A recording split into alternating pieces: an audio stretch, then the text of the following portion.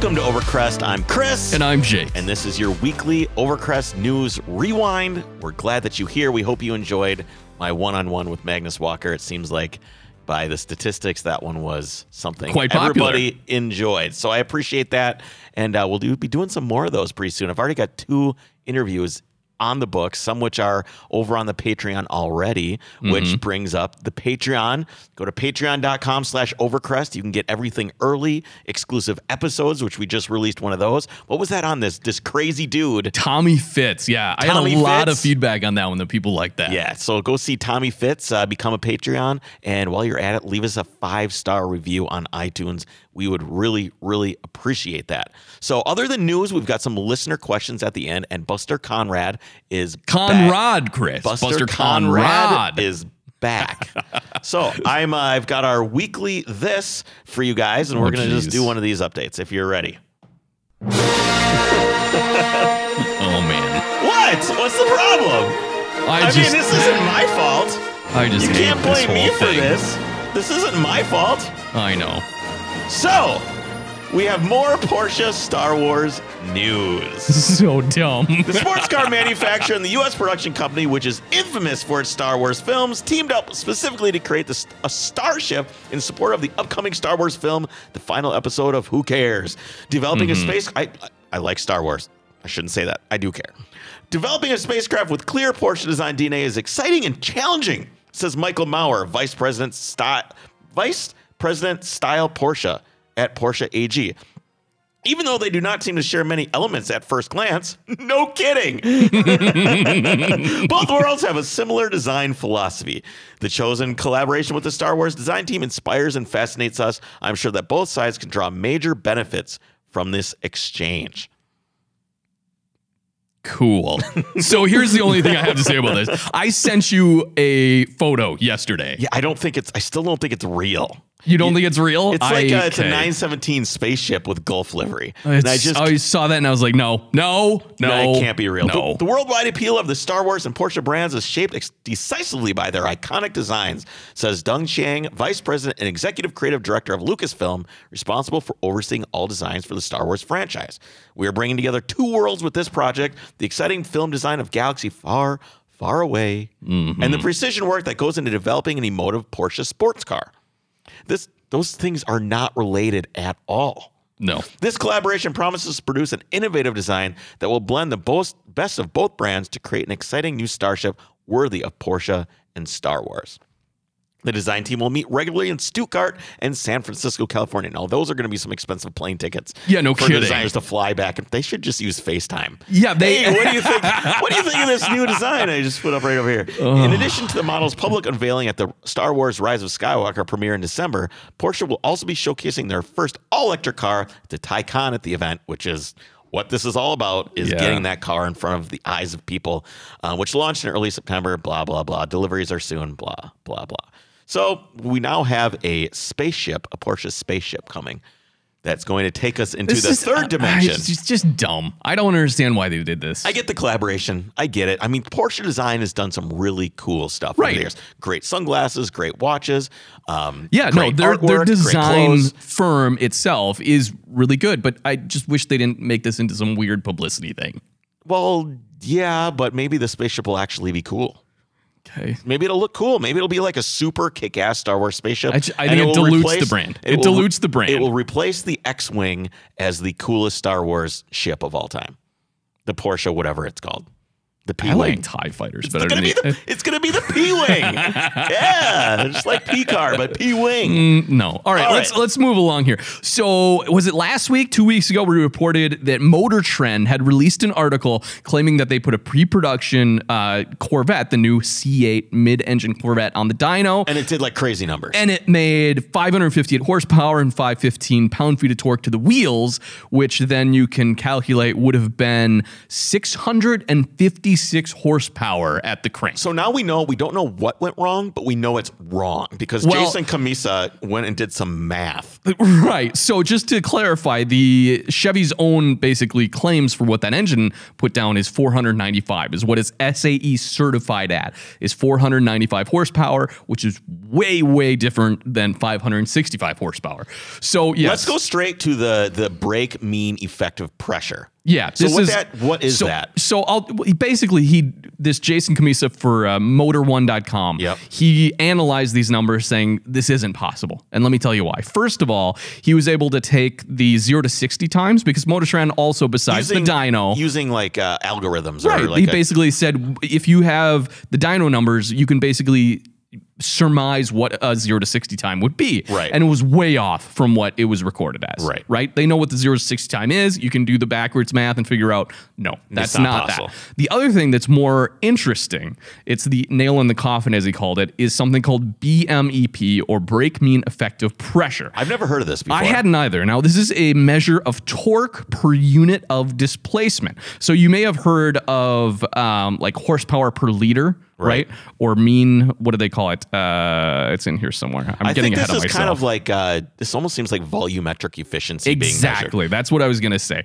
So basically, BMEP, it basically doesn't change dramatically from one engine to another because it is there's only so volumetric efficiency. With a certain compression ratio based on volume and RPM, yes. There's only a certain amount of power that's physically possible from the energy that exists in gasoline. Right. That's what we're saying, right? Unless yes. we have a turbocharged engine, which is able to force more air into the combustion chamber. Correct, because then you're affecting volumetric efficiency. Right. So BMEP, we have a few examples here, like a Toyota Corolla has a 1.8 liter inline 4 that has a BMEP of 12 bar. So it's a pressure reading. Yep. Another one is the SRT 6.4 liter. What is crazy for me is that one of the top ones on his little list that he has here is the Toyota Camry 3.5 liter V6, which has 13.2 of 13.2, which is wow, good job, Toyota. Good for you. Right. And so the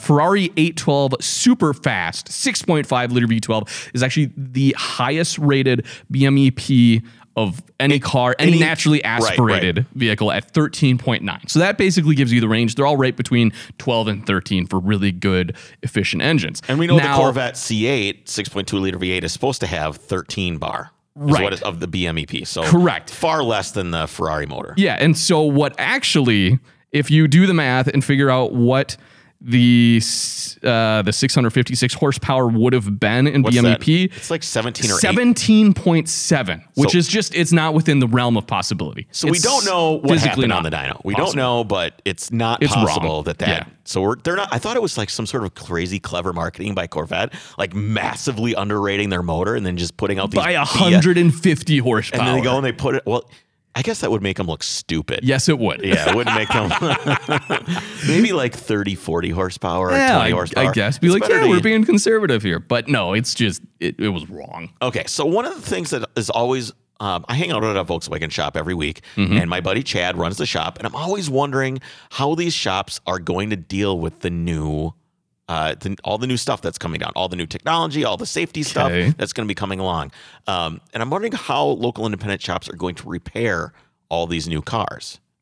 So the rapid rise of crash avoidance technology has set car makers and repair shops on course for collision that could determine who controls that was a pun. Wait, where did I do a pun? They're on a collision. Oh, yes. Yeah. Well, I didn't write this. I know. This is, who wrote this? This is Reuters. Reuters, yep. A crash course that could determine who controls the 800 billion auto aftermarket in the digital age. Now, what I think is important here is manufacturers really want their dealers to be the ones doing service. Right. Almost half of the money that they make in profit, I think it's 45%. It's all from service and parts. Yep. So given the unprecedented sophistication of the systems, which include lane keeping assistance, automatic braking, and blind spot detection, many automakers say only parts and repairs from their authorized dealers can ensure safety. Mm-hmm. This has drawn fire from the independent repair shops and suppliers that are currently dominating the aftermarket. They say they can produce parts and fix the cars at a fraction of the cost, but drivers are being locked out, which is true. you always are going to pay less going to the independent shop than paying dealer prices. Sure. Because you've got good, better, best, right? So if you want brake pads, you've got good, better, best. Of course, Right. when you go to the dealer, you probably have better or, It's probably better. just one option. This is OEM it's replacement. OEM, but it's kind of in that neighborhood of upper tier, like mid-level. It's the OEM. Right. Like if you get brake pads, it's the original pads that were put on the car Yeah. when the thing was brand new. You're not getting some, just like these pads that are supposed to last 150,000 miles and they sound like a banshee every time you come up to a light. Yeah, exactly. Companies are saying the advanced driver systems can only be repaired at the dealer, and doing otherwise voids warranties. Yeah, not surprised. However, why would you go to an independent shop if you're still under warranty? Well, you have the right to do so, and I think some Okay. of the things are different, right? You have a bumper-to-bumper warranty for this, Right. but the engine is only this. Like there's Okay. different types of breadths of warranties. But do they have a point? Is my question. Because if you have because these. I'm going to get into it a little bit, but some of these machines to do the calibration and everything like that cost like $100,000. Because these, like the adaptive cruise control and the automatic I suppose it all braking needs and to the be lane changing, calibrated. all those cameras and everything have to be calibrated to be exactly right, and it takes really special tools. The aftermarket dispute is escalating in the United States. Independent repair shops and parts makers have asked the FTC, the government agency responsible for consumer protection, to intervene. They want car makers to be prohibited from making warranties conditional on other ADAS, advanced driving assistance systems, parts, bringing the new tech in line with rules on traditional auto equipment. Some automakers warn cheaper parts could prevent safety risks. They may say sensors have to be calibrated, a costly process requiring space, level ground, specific lighting, and manufacturer-made scanning tools to access software. I get both sides of this. I do. Without using manufacturer-made scanning tools, repair shops are unable to interpret and fix 20 to 30% of ADS diagnostic trouble codes, meaning they have to send cars to dealerships, according to the 11 shop owners. I'm guessing those are the ones contacting the FTC. The FTC, which is still soliciting industry views and public comments on the repair issue, declined to comment. Wow. So the $100,000 figure I said is not disputed by the auto industry either. This stuff is really that expensive. Wow. But this is just the way it is, right? Yeah. I mean, who's going to be held liable if you go to a shop? But that's just it. You don't want the cheapest whatever sensor replacing your avoidance camera and one that, Yeah, they do. People absolutely do. They absolutely are going to go to an independent people shop. do want it, but I, as the other car on the road next to this person, don't want some not OEM solution there, because what if it accidentally slams on its brakes, as we know they have done in the past, right? So are you okay with the FTC going, sorry, guys, this stuff is too important. It's only can be done by the dealer. And you're basically, I don't know. at some point, that's It really doesn't gonna, seem right, it's but gonna you really get hurt it the independent shop, and millions of jobs are at stake when it comes to that kind of stuff. for sure. I don't know what the answer is. It's a tough one. So we'll see. Of also all the other things that these new cars have that dealers don't have anything. Like you have a VAGCOM for Volkswagen cars where you plug it in and you scan Right. it. That is not useful anymore unless you have an older car. Some of the new stuff that's coming is so ridiculously complex. It's all proprietary too. Well, it's not necessarily proprietary because you can still get the scan tools from Volkswagen. Okay. But they're like really expensive. Oh, really? It's all fault finding stuff now. Yeah. It's not, well, this sensor's bad, this is that. It's you tell the computer what the car is doing, and then it walks you through a if then thing. Is it doing this? Yes. Is it doing that? No. And it's like this fault finding mission. You don't have to be a mechanic anymore. You're just a technician that just kind of reads the stuff. Okay, so this is kind of the biggest story of the day. So the new rules and regulations for Formula One have been released for the 2021 season. Okay. And it is huge amount of changes. This is a big deal. Okay. You're not super into F1, I'm not. but I think that some of this stuff could make people that aren't into F1 get into More it, because interested? it's going to be, I feel like it has to make things more competitive. Well, it's just more interesting. Well, it's interesting for sure, but it's the competition that's kind of been waning lately. Right. I mean, Lewis Hamilton, swings his nuts across the finish line every year as the winner. Having spent more than 2 years analyzing the current state of competition in Formula One, the series, along with its governing body, the FIA, has announced sweeping changes to its regulations that will take effect in the 2021 season. We deeply respect the DNA of Formula One, which is a combination of great sporting competition, uniquely talented and courageous drivers, dedicated teams. I'm just going to get to what they did because who cares? Right. So what's up? Here's what they're going to do. on the car. So there's a couple different things that they're going to do. On the car, they're going to have lower profile tires on 18-inch wheels. Okay. So currently they have 13-inch wheels. They're that small. They're that small. So they have a 13-inch wheel with big-ass tires. Massive tires. So just think about that. What's that That's going to do? a big change. The tires right now are part of the suspension. Yeah, Seriously, good point. I mean, you can compress the tire. You can do a lot with tire pressure changes. You can do different things. I'm sure they kind of know where the sweet spot is, and they're not like swinging the air pressure all over the place. But it is still part of the car that can be adjusted. You start putting a low profile tire on things. I think that's going to change things a little bit. It should even the playing field, Right. probably. The tires will also get wheel wake control devices to direct airflow. Also, a wingtip front wing that appears deeper and more substantial than the 2019's car front aero element. So basically what it is, when you look out a plane and you look out the little port side window and you see the little winglet come up on the edge of the wing, that's what they look like. Yeah, and that's to prevent turbulence on the end of the wing. It actually reduces drag. They're very interesting. And we want to reduce drag. We want less aero, in my opinion, on these cars. They also appear to have tips that look like, we said, all right. So more robust rear wing, underbody tunnels, and a simplified suspension geometry. I couldn't find what that actually means. I mean, maybe I'll have to get the real rule book and pretend I'm smart enough to understand. And go from there. So the simplified aerodynamics are intended to clean up the airflow around the track, mitigating the effects of dirty air on the competitive environment, and theoretically making overtaking maneuvers easier. Oh, I suppose, because if you're in the lead, you have such an advantage because now you have clean air that you're basically using your aero on. Exactly. And it's all about aero. Yeah, it is. Right now, it's all about aero because you lose 40 to 50% of your downforce when you're behind a car because the air is so dirty. Yep. The new cars are only going to lose about 10%. So that's really going to make, because you come up behind somebody and you're in a turn flat out. If you have 40 to 50% less downforce than the person in front of you, you're going to have to go slower. The team's time in the wind tunnels also be set to be reduced even further for 2021. So it will become harder for one team to simply outdevelop the competition and streak ahead. Sure. Teams will also get less real-world testing time than they currently do, which will limit the engineers' opportunities to iterate and refine components over the course of the season. Changes during a race weekend will also be limited. Some parts are going to be standardized, and restrictions will be added for replacement of parts like brake pads.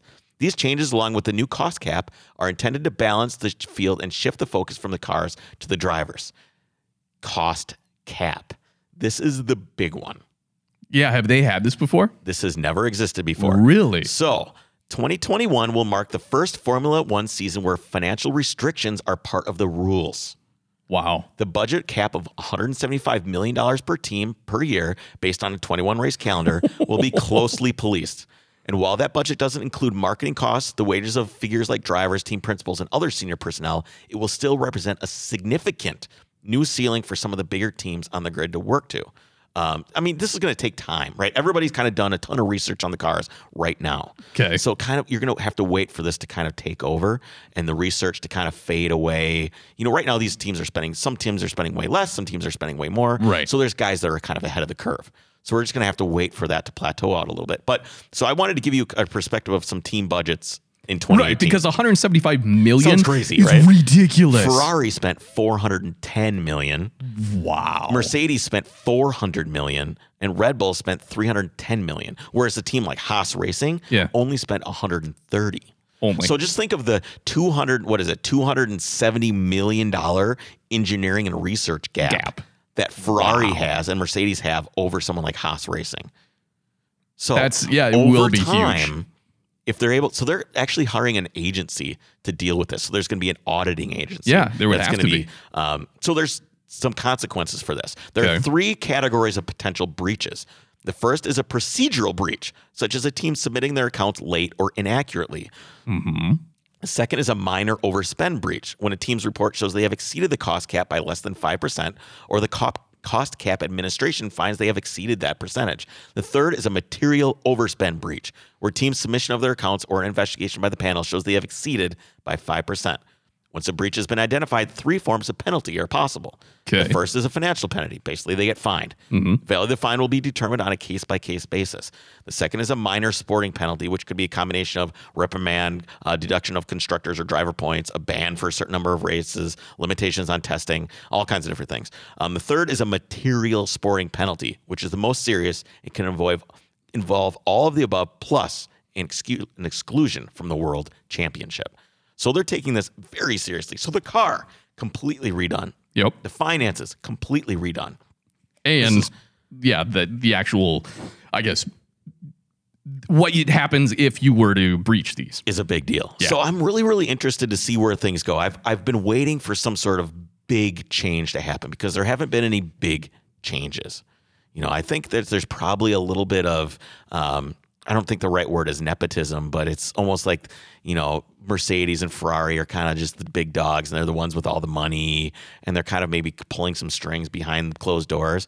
This really takes that away from them. If they're saying, nope, sorry, you've got to spend. I would love to see this be an underdog story now. Oh, yeah, absolutely. Some of those smaller teams. Sorry, you need to spend $230 million less. Yeah, think about that. Money, that's huge. Money equals results in Formula One. That is clear and obvious.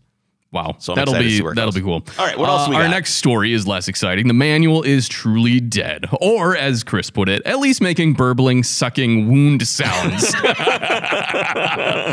In the third quarter of 2019, it seems just 1.1% of buyers opted for a manual, while nearly 2% are seeking EVs, says JD Power numbers. Yeah, so more people are buying electric vehicles than they are manuals, which I guess as many isn't surprising. Twice as many. Yeah. Wow. Quote, manual transmissions have been on a nearly century-long decline. Century-long?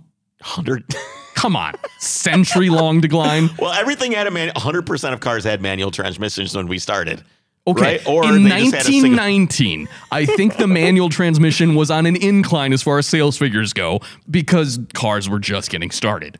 Well, not till the 40s did automatic come out. Yeah, that's so. Come on, JD Power Associates. All right, so a century-long decline. While no rational person thinks the trend will ever reverse, it was interesting to note that only Can this I be an year. irrational person and hope for it? Yes, okay? There you go. After nearly a decade in the market, EVs. No, we're not saying EVs. EVs were able to surpass last century's dying technology. I know the language is so brutal. Says Tyson Jominy, Vice President, PIN Consulting of the Data and Analytics Division at JD Power. What do you think he drives? What do you think? Oh, Chris, Tyson he doesn't. Jominy, he doesn't. No, drive. he drives a Tesla. That guy definitely drives, or Prius. Yeah, some self-hating car.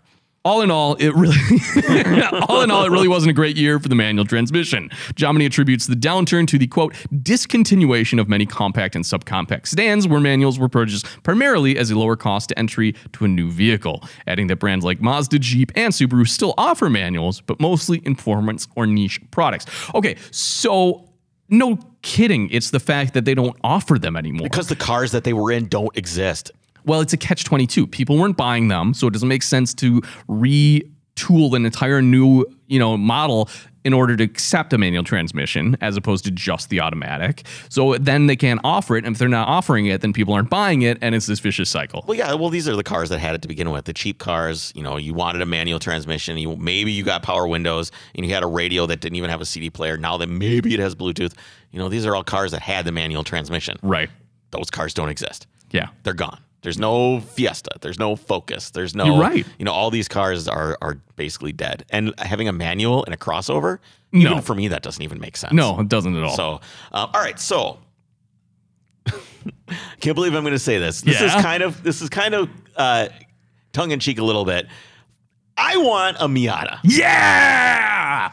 And I don't actually want a Miata, but I find it difficult to be blind to the fact that Mazda is doing everything they can to keep a driver's car on the market. Yes. And Hyundai is too. And I find it so strange that you have someone like Mazda and you have Hyundai and you have these, Eastern countries that are doing this kind of stuff. Yeah. But the Germans are just blowing it. Other than Porsche, which we'll talk about later, everybody's blowing it. Yeah, no. You're not even, M5, Audi doesn't offer no manual in an M5. No manual in any Audis. Most Volkswagens, I guess you could probably still get a manual in a Golf, but we don't even get a Golf anymore. Right. So it seems like everything, the companies that I used to love are just giving up and just rolling over. But why is a Miata so cool? So you remember when we talked about the Mazda restoration program in Japan, and I said, well, we don't really know if any of that kind of stuff is coming here? Yeah. The good news was that owners of Miatas that looked like they've been thoroughly enjoyed for decades could get their convertibles returned to as new condition in Japan. The bad news is that the program was a trial for quality verification only open to Japanese market. Right. At the time, Mazda Japan said it was considering a resupply of parts that became discontinued for the first gen NA series produced from 89 to 97. Wow, that's a while. In February this year, the car maker's then CEO revealed, our fans can be reassured that additional parts identified by owners and specialty shops will become available by June of this year. The time has come, well, it's November. The time has come, Mazda North America announcing a reproduction parts program for the first-gen Miatas with a catalog of more than 1,100 new and legacy components. Awesome. So you can now take your NA Miata, go to the dealer, and order parts for it. Correct. The automaker says it spoke to Miata clubs and shops to determine which parts were needed most. Among this first salvo will be a fabric soft top using the same rear screen material from the NA series, roller mechanism for the side windows, brake calipers, and a set of aluminum Enki wheels in the original design that are lighter and boast a better finish. That doesn't seem like a priority. Perhaps even better are the Akane OEM parts that can be desperately hard to source for area-appropriate restorations like grommets, bolts, shocks, and the Roadster badge that's an eBay go-to. Each piece has been redeveloped to take advantage of modern materials and build techniques while maintaining the look of the period-correct original. So basically, they're making a modern... Yeah. So the parts list PDF runs 42 pages long. And awesome. We'll link to this in the show notes. But rad. I mean, yeah, exactly. How do you not like this a little bit? I mean, it's pretty cool. So I want to skip the next story to go to this one just because it's still Mazda, and this is kind of not Mazda. Really wants to make a rotary sports car, which is awesome. But I would love that. Mazda desperately wants to build another rotary engine sports car, and it seems extremely likely that it is even designed and developed one. But senior company executives fear that such a vehicle might soon be, quote, socially unacceptable, and they speak about being in a, quote, race against time to get it done before then. So basically, Mazda's saying, yes, we want to buy or build this car. It's going to be awesome. An old throwback rotary sports car like the RX-7, but the market would make it socially unacceptable because they basically there's too many people sitting on their porch waving at cars that make noise when they drive by. That's basically what it comes down to. We're not there yet, are we? Really? The Toyota Supra sales are not good. They're selling Is that why? No, but they're selling for undervalue. They're under market price. I don't know. Because that's not a great car. No, it's not. But if you look at what happened with the Kia Stinger, that didn't really take off either. That's because that was too expensive of a car. You can come up with whatever reason you want, but all of these cars that are supposed to be like cools, drivers, they're not catching on. They're not taking. So you're basically saying that the market's not there for this stuff anymore because people are turning their backs on car enthusiasm. Mustangs are still selling well. No, they're not. They're actually repurposing the Mustang factory for other reasons because they're not making enough Mustangs. Sorry, Jake. It's true. I read it today. I didn't put it in the news story, but ask Senior Managing Executive Officer Ichiro Hirose if he'd like to see Mazda use its unique rotary technology for something more exciting than a range-extending hybrid, which we talked about the other day. And his face lights up and he nods vigorously. It is still our dream, he said. Mazda chief designer Ikuo Maeda, a man who races MX-5s in his spare time and loves sports cars in general, goes just a tiny step further. We never give up on that dream, he said, smiling. We've been doing this new stuff for a long time. Right. Like a year, 2 years, whatever it is. I haven't read any manufacturers say things like this about cars that are drivers' cars. True. Or what they want to do or what they dream of doing.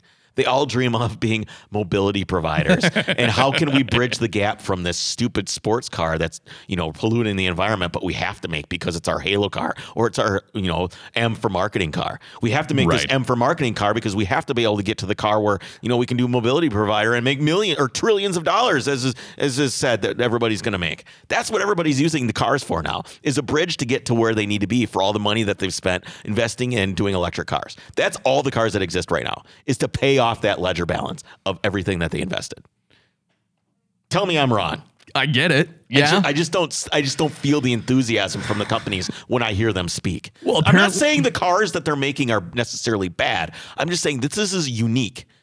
Right. He also says, I don't know if we are having an RX-8 replacement. We have to see what society thinks of that and what Really? the environment is like in terms of accepting the idea of a sports car. He said, referring to the idea that in the emissions-focused world, burning fuel purely for fun rather than transport may increasingly be seen as irresponsible. I understand that the clock is ticking and that the environment constantly changes, and we have to see if the current and future environment would be able to accept a sports car with open arms, he said. The answer to that is no. I don't think they will. Really? You don't think they're blowing it out of proportion here? Not at the price range that they're going to try and sell cars at. I think that sports cars in general, fun sports cars that are more basic, are starting to be sold for cheaper. And I think if they bring out an RX-8, it's going to be expensive. We understand that we are racing against time, but if the notion of driving a sports car causes people to think negatively about the pressure that is being put on the global environment, if having a sports car itself is seen as a negative thing, then we don't want that. Surely then Mazda could consider some sort of hybridized sports car or even an EV one. I think we need to consider different solutions. We need to explore various pathways to actually realize it, because what is important is to offer what's that sports car into the market. There are still many fans for sports cars. I think it's really about understanding the determination and hope of these sports car fans. Anytime you say that if a bunch of fans have hope, you know you're in trouble. Yeah, they've got so much hope. They've got so much hope. We want to bring something to them. So guys, it's up to us. But realistically, we are screwed. We're never going to see it. You're never going to see a rotary sports car. It's not going to happen. Don't get excited. But It'd be sweet if they put it in the next gen Miata. Yeah. That's what they've always, like, people have always said the RX-7 13B or whatever rotary should have been in the MX-5, in the Miata. So I drove, and I forgot to talk about this. I drove Ryan, who's one of our listeners. He's a truck driver. Yep. He brought his newer Miata over for me to drive. It's the ND? I'm not sure, but basically it was the club version. So it had, different suspension. I think it has Bilstein suspension, limited slip. You did talk about this briefly because everyone told you that's not. Well, I talked about it on original. social. Yeah. Okay. So everybody said that's not a real Miata. So I still apparently have not driven a real Miata. But so there's two things about that car. I liked the way it drove. Mm-hmm. I hated how the traction control system was late. And I didn't want to turn it off because it's not my car. So I didn't want to turn off the traction control. He said I could, but I was like, Like I would start to get the car sideways. Yeah. And the traction control would come in really late and like catch me and like throw the balance of the car off. Right. Which really bothered me. But maybe I should have just turned it off. I just didn't feel right doing it. Well, regardless, an early car. So here one thing. I really liked the way, so I'm used to driving in anger. I drive my 911, which has the tires are part of the suspension. You can feel the whole suspension load up in the front corner of the car when you're going around a corner. You can feel the weight come off the rear and like load up. With the Miata, it was really progressive and predictable. Every single time was exactly the same. And I felt like I was being nudged by the seat bolsters. I could feel like the car was just nudging my shoulder, like, "Oh yeah, this is what's happening." It was a really enjoyable experience. I like driving the car. I also really like that all the knobs and buttons wasn't overly complicated. It was still a pretty basic car. It had knobs for climate control, and it had a tachometer and oil pressure, whatever, all the things that you want, and nothing that you don't want. Right. And I really, really like that as well. Did not like the e-brake placement. Where's that? It's on the other side of the shifter. Oh. But then I imagine if you were going to go from your seat to grab the shifter, it would be in the way. It would. You would hit it with your hand. I didn't really like that. The clutch was terrible. Oh, really? I really, really there was no feel to the clutch whatsoever. None. It was like pushing my kid on a swing. It just went out and it came back. I mean, it was really, really, there was not much to it. It wasn't exciting at all. I did not like the clutch. Steering feel was really great. Like I said, what I was doing with the steering wheel was exactly what I felt on my shoulder in the car as it was pushing against me. Sure. Got really good communication from the car. So the one highlight that Miatas are always renowned for. This is like the first car review we've ever done. I was thinking that too. Yeah. No, but what they're renowned for is the shifting feel. The shifting feel was nothing that really I liked or did not like, because I was too distracted by the terrible clutch, which I really did. It was way too light. It was way too light. Well, I'm guessing it's a hydraulic clutch. Right. I like a cable clutch. I like feeling it, the tension, the spring. I like a spring tension in my clutch. And that's just all old car stuff, is having a spring tension to it. But overall, I really like the car. I can't imagine having less horsepower than that, because it still was like your wide.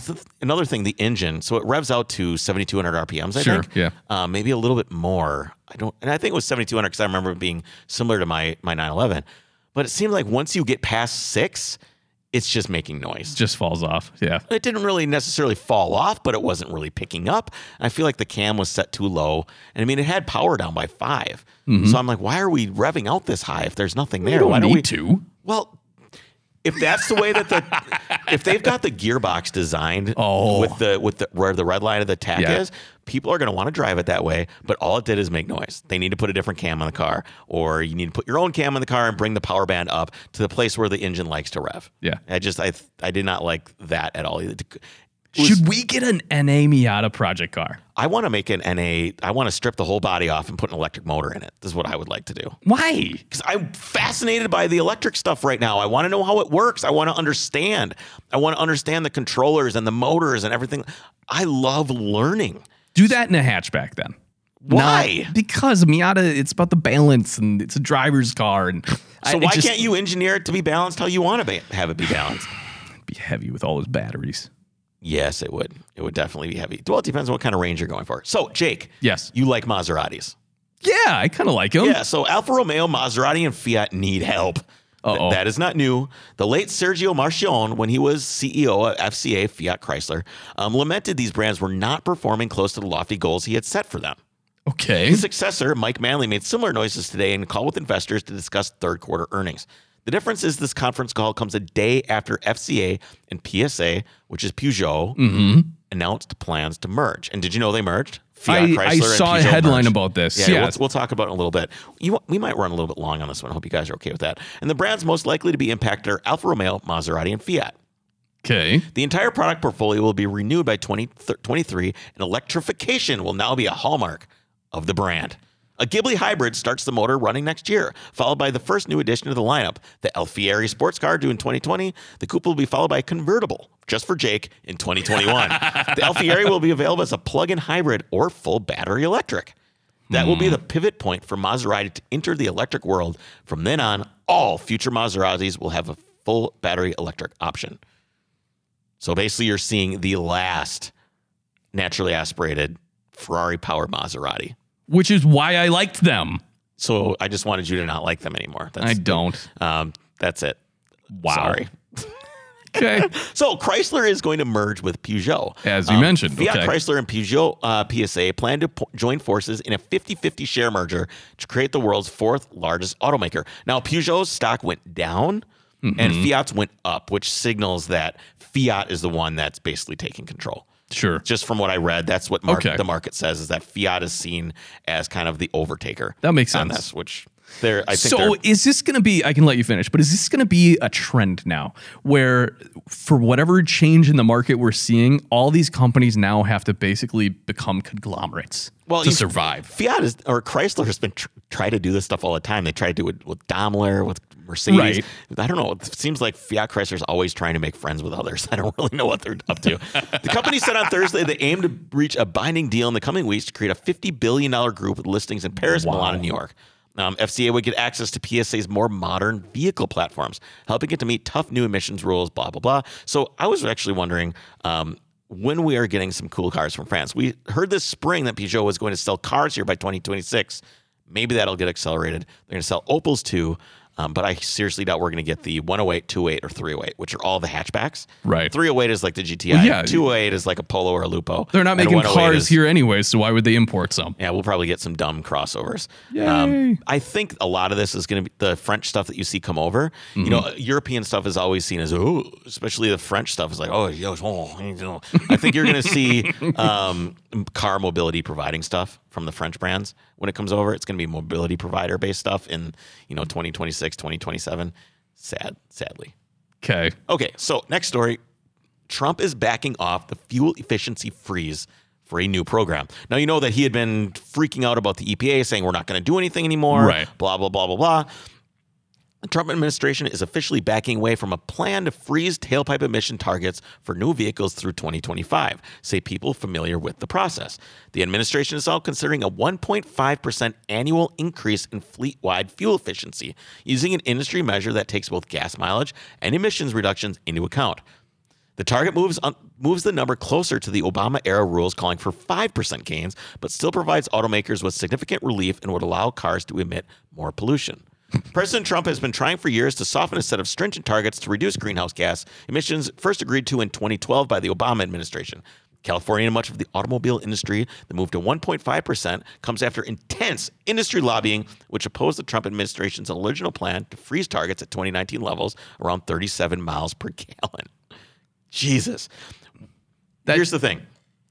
They've already invested all of this money in the future of whatever it is that they're doing. Right. So it makes you wonder, like, why wouldn't they want this? Why wouldn't they want to not have to meet these emission requirements? Chrysler just paid a huge fine. We talked about that the other week. Right. The reason is why lobby to freeze it when you've already invested billions of dollars to move on from combustion? Obviously. Whereas, if all of a sudden they say, you know what, we don't care about emission standards anymore, it's going to be really cheap for people to just say, okay, we're going all in back on gas. They want the financial squeeze to continue, basically, and the emission squeeze to continue because they've already invested They're everything. so invested in all of this that they just want. I mean, it's getting more and more expensive to produce these fuel-efficient cars. They had to do crazy turbo stuff and crazy it's diminishing direct returns injection. at this point. You can't. I was reading somewhere that we've finally reached. It's not going to get any better for combustion engines. We have reached the pinnacle of efficiency and power for combustion engines. The administration initially justified freezing the standards by arguing any emissions improvements would raise the prices of new cars.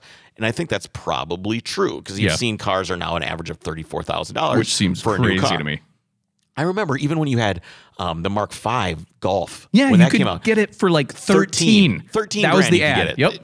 Yep. Or that was the Jetta too. Yep. It was like a crank window, 4-cylinder, 8-valve ABA, which is the engine that's out of a Mark III, basically. Yeah, you could that's get right. that in They the car. put it in that. Oh, They put it wow. in there just so they could market that car. Yeah. But the thing is nobody wants anything like that anymore, right? And nobody wants. I don't want it. I don't want it. No. I want other people to want it because Yeah. I would like the idea of that car existing. According to analysis, people would consequently keep their older cars on the road longer, leading to increased deaths and injuries from crashes. Anyway, so they're just going to move on. I don't think this will work. I think that the car lobby will fight this hard because they've already invested. Well, no, they just said they agreed to a 1.5% increase. No. I don't think it's for sure. They're considering requiring a 1.5 annual increase. They'll be expected to possibly be announced at year's end. We'll see how. I gotcha. We'll see how There it we goes. go. All right. So Mercedes is developing level. I don't care about this story. Nope. Goodbye. How about this one? A 1970 Dodge Charger was destroyed by its owner who was sick of lowball offers. I will say what I think of this after you read it. Okay, so let me just read it here. A man named Daniel Gagliardi bought a rusted out 1970 Dodge Charger project car with an intent to flip it. Contacted by The Drive, Gagliardi said he bought the car for $4,200 and listed it for $8,500. Quote, "It was a complete car," he said, "not missing a single thing inside out, underneath, under the hood, wasn't missing a damn thing. Had fender tags, VIN tags, clean title, and instead of negotiating with serious buyers, Gagliardi told the outlet a stream of jokers jerked him around for 6 months. The time wasting took a toll, and after 180 days of no-shows, thousands of no-showers, and a whole bunch of flakers who didn't have a decency to bring a decent offer of cash, he decided to teach them all a lesson." So he destroyed the car, filmed the entire destruction. So you look at the film, he's got basically a front end loader, and, and he just crushes Just the thing, smashes it over and over again. Yeah. The thing was a toilet. Let's be honest. The thing was pretty rusty, but it sounds like it was a running complete car. It was, but why didn't he just lower the price?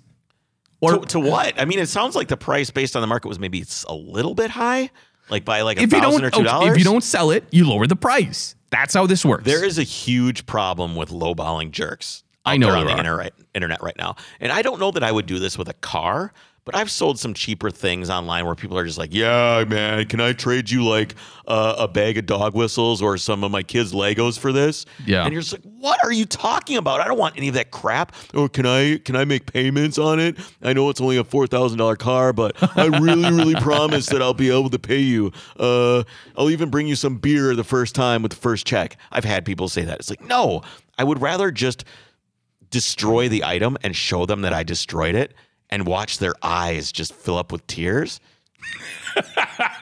It's worth the loss to just screw those people over, because I'm so tired of the Facebook Craigslist lowballer people. Yeah. They are brutal. And if this guy's been dealing with this for 6 months and he finally lost his temper, I get it. I definitely get it. But it seems a little bit of a waste, Oh, 100%. because it seems like there was still some good parts Oh, yeah. on the car. All right, what do we got next?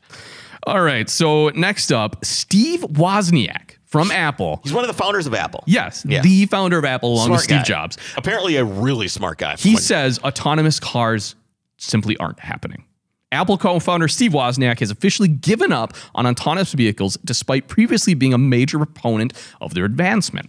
Quote, I stepped back on this idea of level 5. So he's talking about level 5 autonomy, which is basically You do nothing. There is no steering wheel in the car. He says, I've really given up.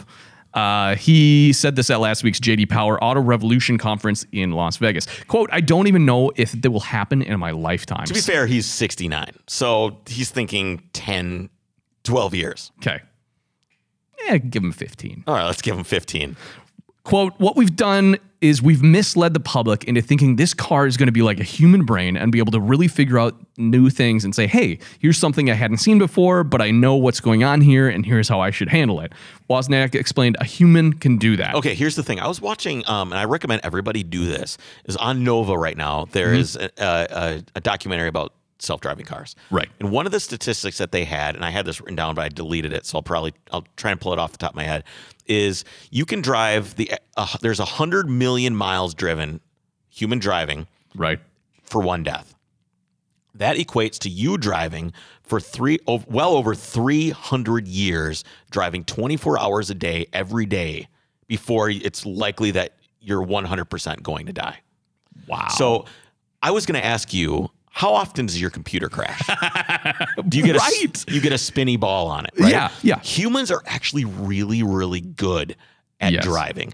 And I was watching some of the way the LiDAR works, and you were seeing how they identify people. Okay. The computer of the car identifies people. Yeah. And you watch a guy walk behind a mailbox and he's gone. The car goes, whoa, that person just disappeared.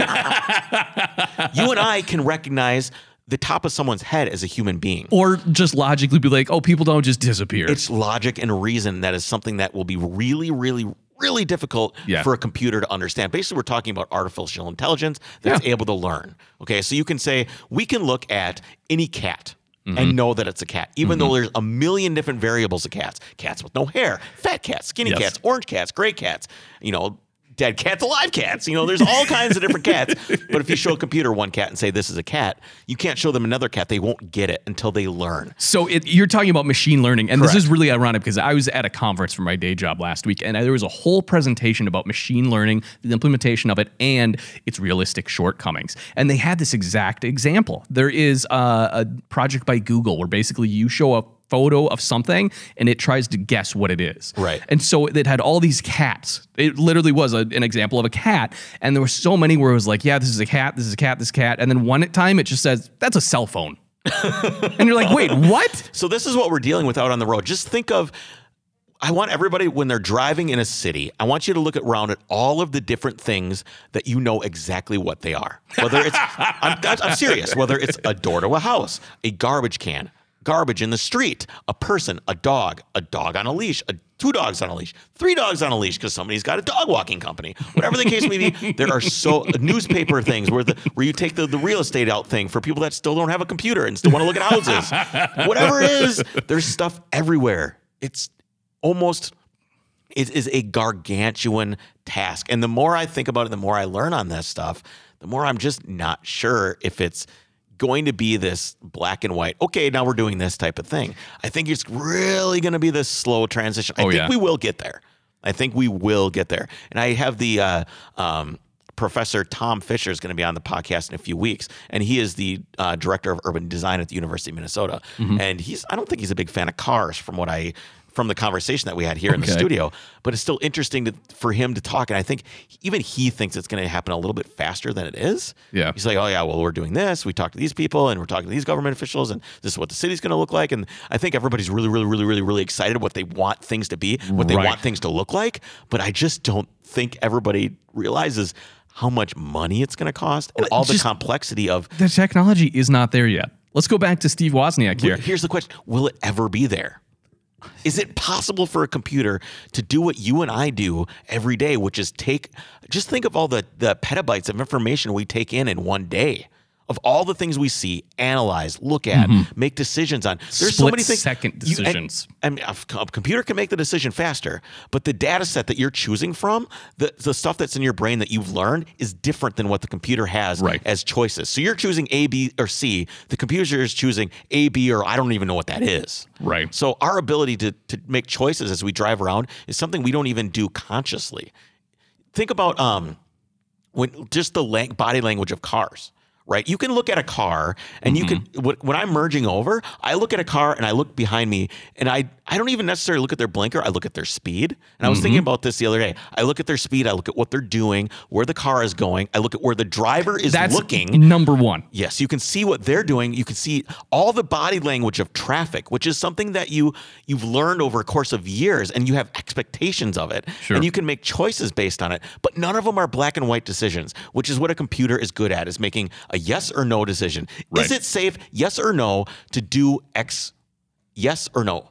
We can go, is it safe to do this? And you can go, well, I don't know if it's safe. Maybe it's safe. That guy's doing this person over here. I mean, there's just so much more gray area in what we're doing. Anyway, so finish this In one 2018, Steve Wozniak said, I wanted to do nothing because my computer just went to sleep. What we've done is misled the public into thinking this car is going to be like a human brain, to be able to really figure out new things and say, hey, here's something I hadn't seen before, but I know what's going on here, and here's how I should handle it. A human can do that. That's what I just said. Right. So in 2018, he said, I wanted to be part of this lead into autonomous driving. He explained on Fast Money Halftime Report last week. I wanted to be part of that crowd, and I kept upgrading my Tesla to one that would have a camera and a radar, and then one that would have 8 cameras and a radar, because the first one would never do it. And then I gave up, and I said, it's really not ever going to happen. It's just too complex. Teslas make so many mistakes, he said. It really convinces me that autopilot and auto steering can drive an auto steering car driving itself is not going to happen. I think it's going to have to be this compromise, right? It's got to be this compromise, because we're going to have to choose. Are we okay with an artificial intelligence car killing people? That's the first choice we have to make, because it's going to happen. They are going to make mistakes. It's already happened. Tesla Autopilot kills people. It just does.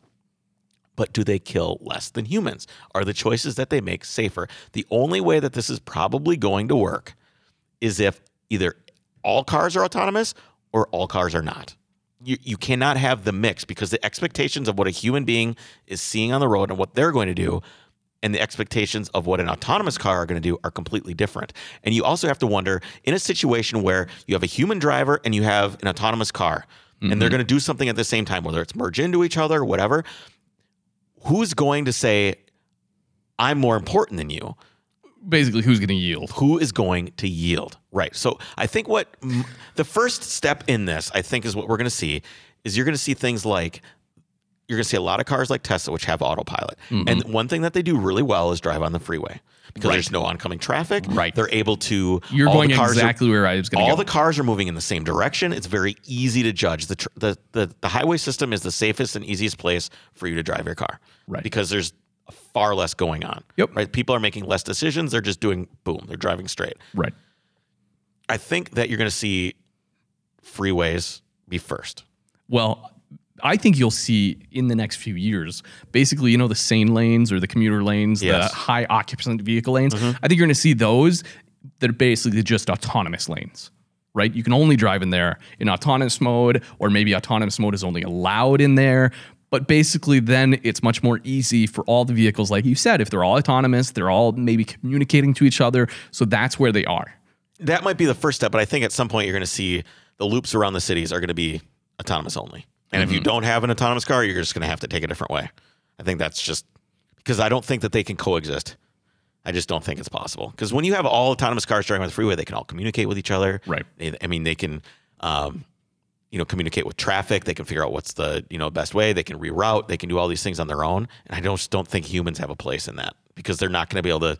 What's the little message going to come up on your screen? Be like, hey, all the other cars are doing this. Do you want to do this too? It's because what if the people's like, no, well, F that. I'm not going to do that. That's stupid, which is something I tell Waze all the time, which I always regret almost every time. I'm like, I'm not going that way. There's no way that's faster. And almost always is. So we'll see where things go. Steve Woz is a pretty smart dude. And, over the last, watching that documentary and then listening to him talk about this stuff, it might not be as cut and dry as we all think. Right. And I think everybody will enjoy the Tom Fisher interview as well on that topic. All right, so what have we got from Buster Conrad? Buster Conrad, that's right. Let's just jump right into it. He was actually, that Minnesota passed this left lane law, right? So he was actually interviewing it was a protest against this. So let's go right over to Buster Conrad. Hi, Chris and Jake. Today I'm at the Minnesota State Capitol building in St. Paul, where a protest is happening of the recently passed Minnesota Legislature Bill SF 620, more commonly known as the Slowpoke Law. This attaches a citation and fine to drivers caught obstructing traffic in the fast lane. A group calling themselves the Mothers and Fathers Expecting Road Safety has banded together to bring attention to the chaos that this bill has unleashed upon Minnesota roads. Looks like there's only about 15 people here now, but I've been assured more protesters will eventually get here at some point. I have Karen Anderson here, who organized today's protest on her mom's group on Facebook. Karen, why do you feel that SF 620 needs to go away? Well, obviously, everyone knows that speed kills children. My first concern as a mama bear is to keep my cubs safe, which is why I created the MFERS group.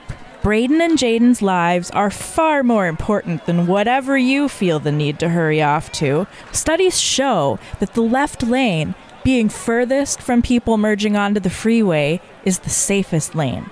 Why should people who could murder my children by driving recklessly get to hog the safe lane all to themselves? This sounds fascinating, Karen. Where can I read more about these safe driving technique studies?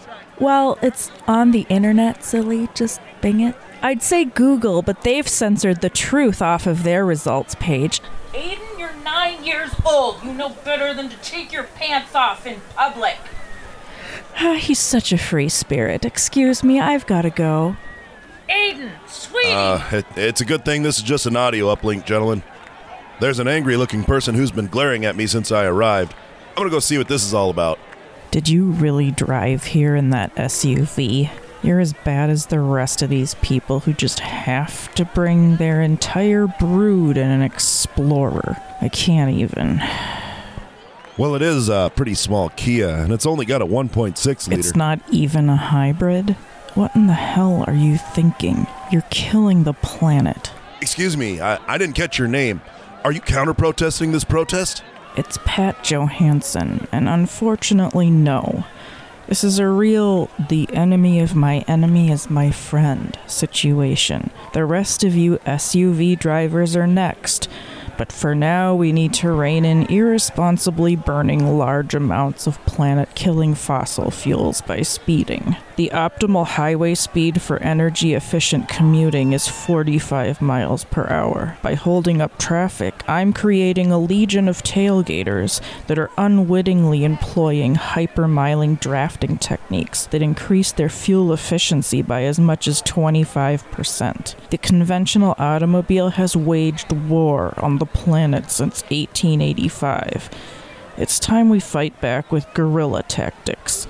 SF 620 has allowed the man to fire penalty shots at people like me who are protecting the planet, and it needs to be repealed.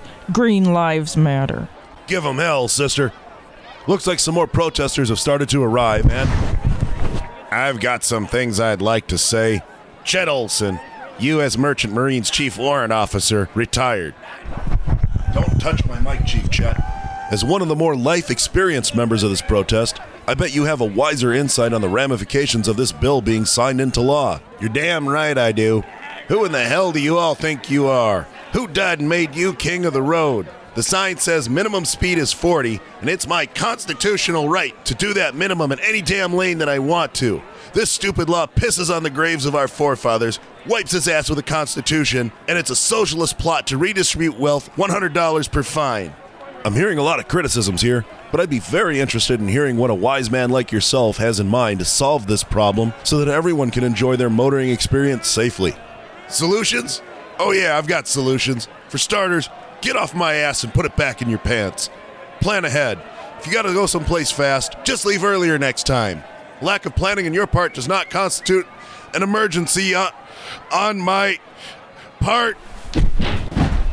Hey, someone call an ambulance. I hope they left early enough to give Chet a jump start while it still counts. A lot more protesters have arrived in the last few minutes. Hopefully one of them knows CPR. This is now definitely a complete bunch of MFers. Back to you at the studio. All right. Thanks, Buster. Always, Mr. Conrad. I always appreciate that. entertaining. Conrad. Yeah, Chris. Conrad, my Conrad. bad. All right, so we have some listener feedback. Okay. These are via Instagram. I got these today. I always post too late. I got to start doing these earlier because I never give enough people enough time. So Winter LaMaster or LA Master, I'm not sure what it is, says, will 3D home printing technology get good enough to make shopping for parts obsolete? So he's talking about car parts. Yeah. No. Nope. In some ways, it already has if you're smart enough. I mean, you can make some parts. You can make knobs and switches and stuff Sure, like that. like But plastic components. Yeah, anything that needs tensile strength is not an option. Right. Like control arms, any of that kind of I'd stuff. be better off just going out and using my welder to try to do it. Correct. Welding some parts together. If you're not smart enough, you have to rely on others' designs. So you can go to like these free places that Right. everybody's already designed stuff. But it's always hokey stuff like a phone holder or a cup holder adjustment thing or whatever the case may be. You're not making stuff out of steel. You're usually making them out of like a Delrin or nylon or Sure. I mean, you can do different things. I mean, they do like some rubber and some flexible things and stuff like that. But I don't think it's ever going to be like it was on like Star Trek where you open up something and there's like a turkey sitting there because you were able to 3D print a turkey. Yeah. I mean, they do some biological 3D I printing. know they do. I think they were doing skin for burn victims. I think I did hear that. Like it's really, really impressive stuff. But guess what? You're not using a biological control arm. I'm sorry.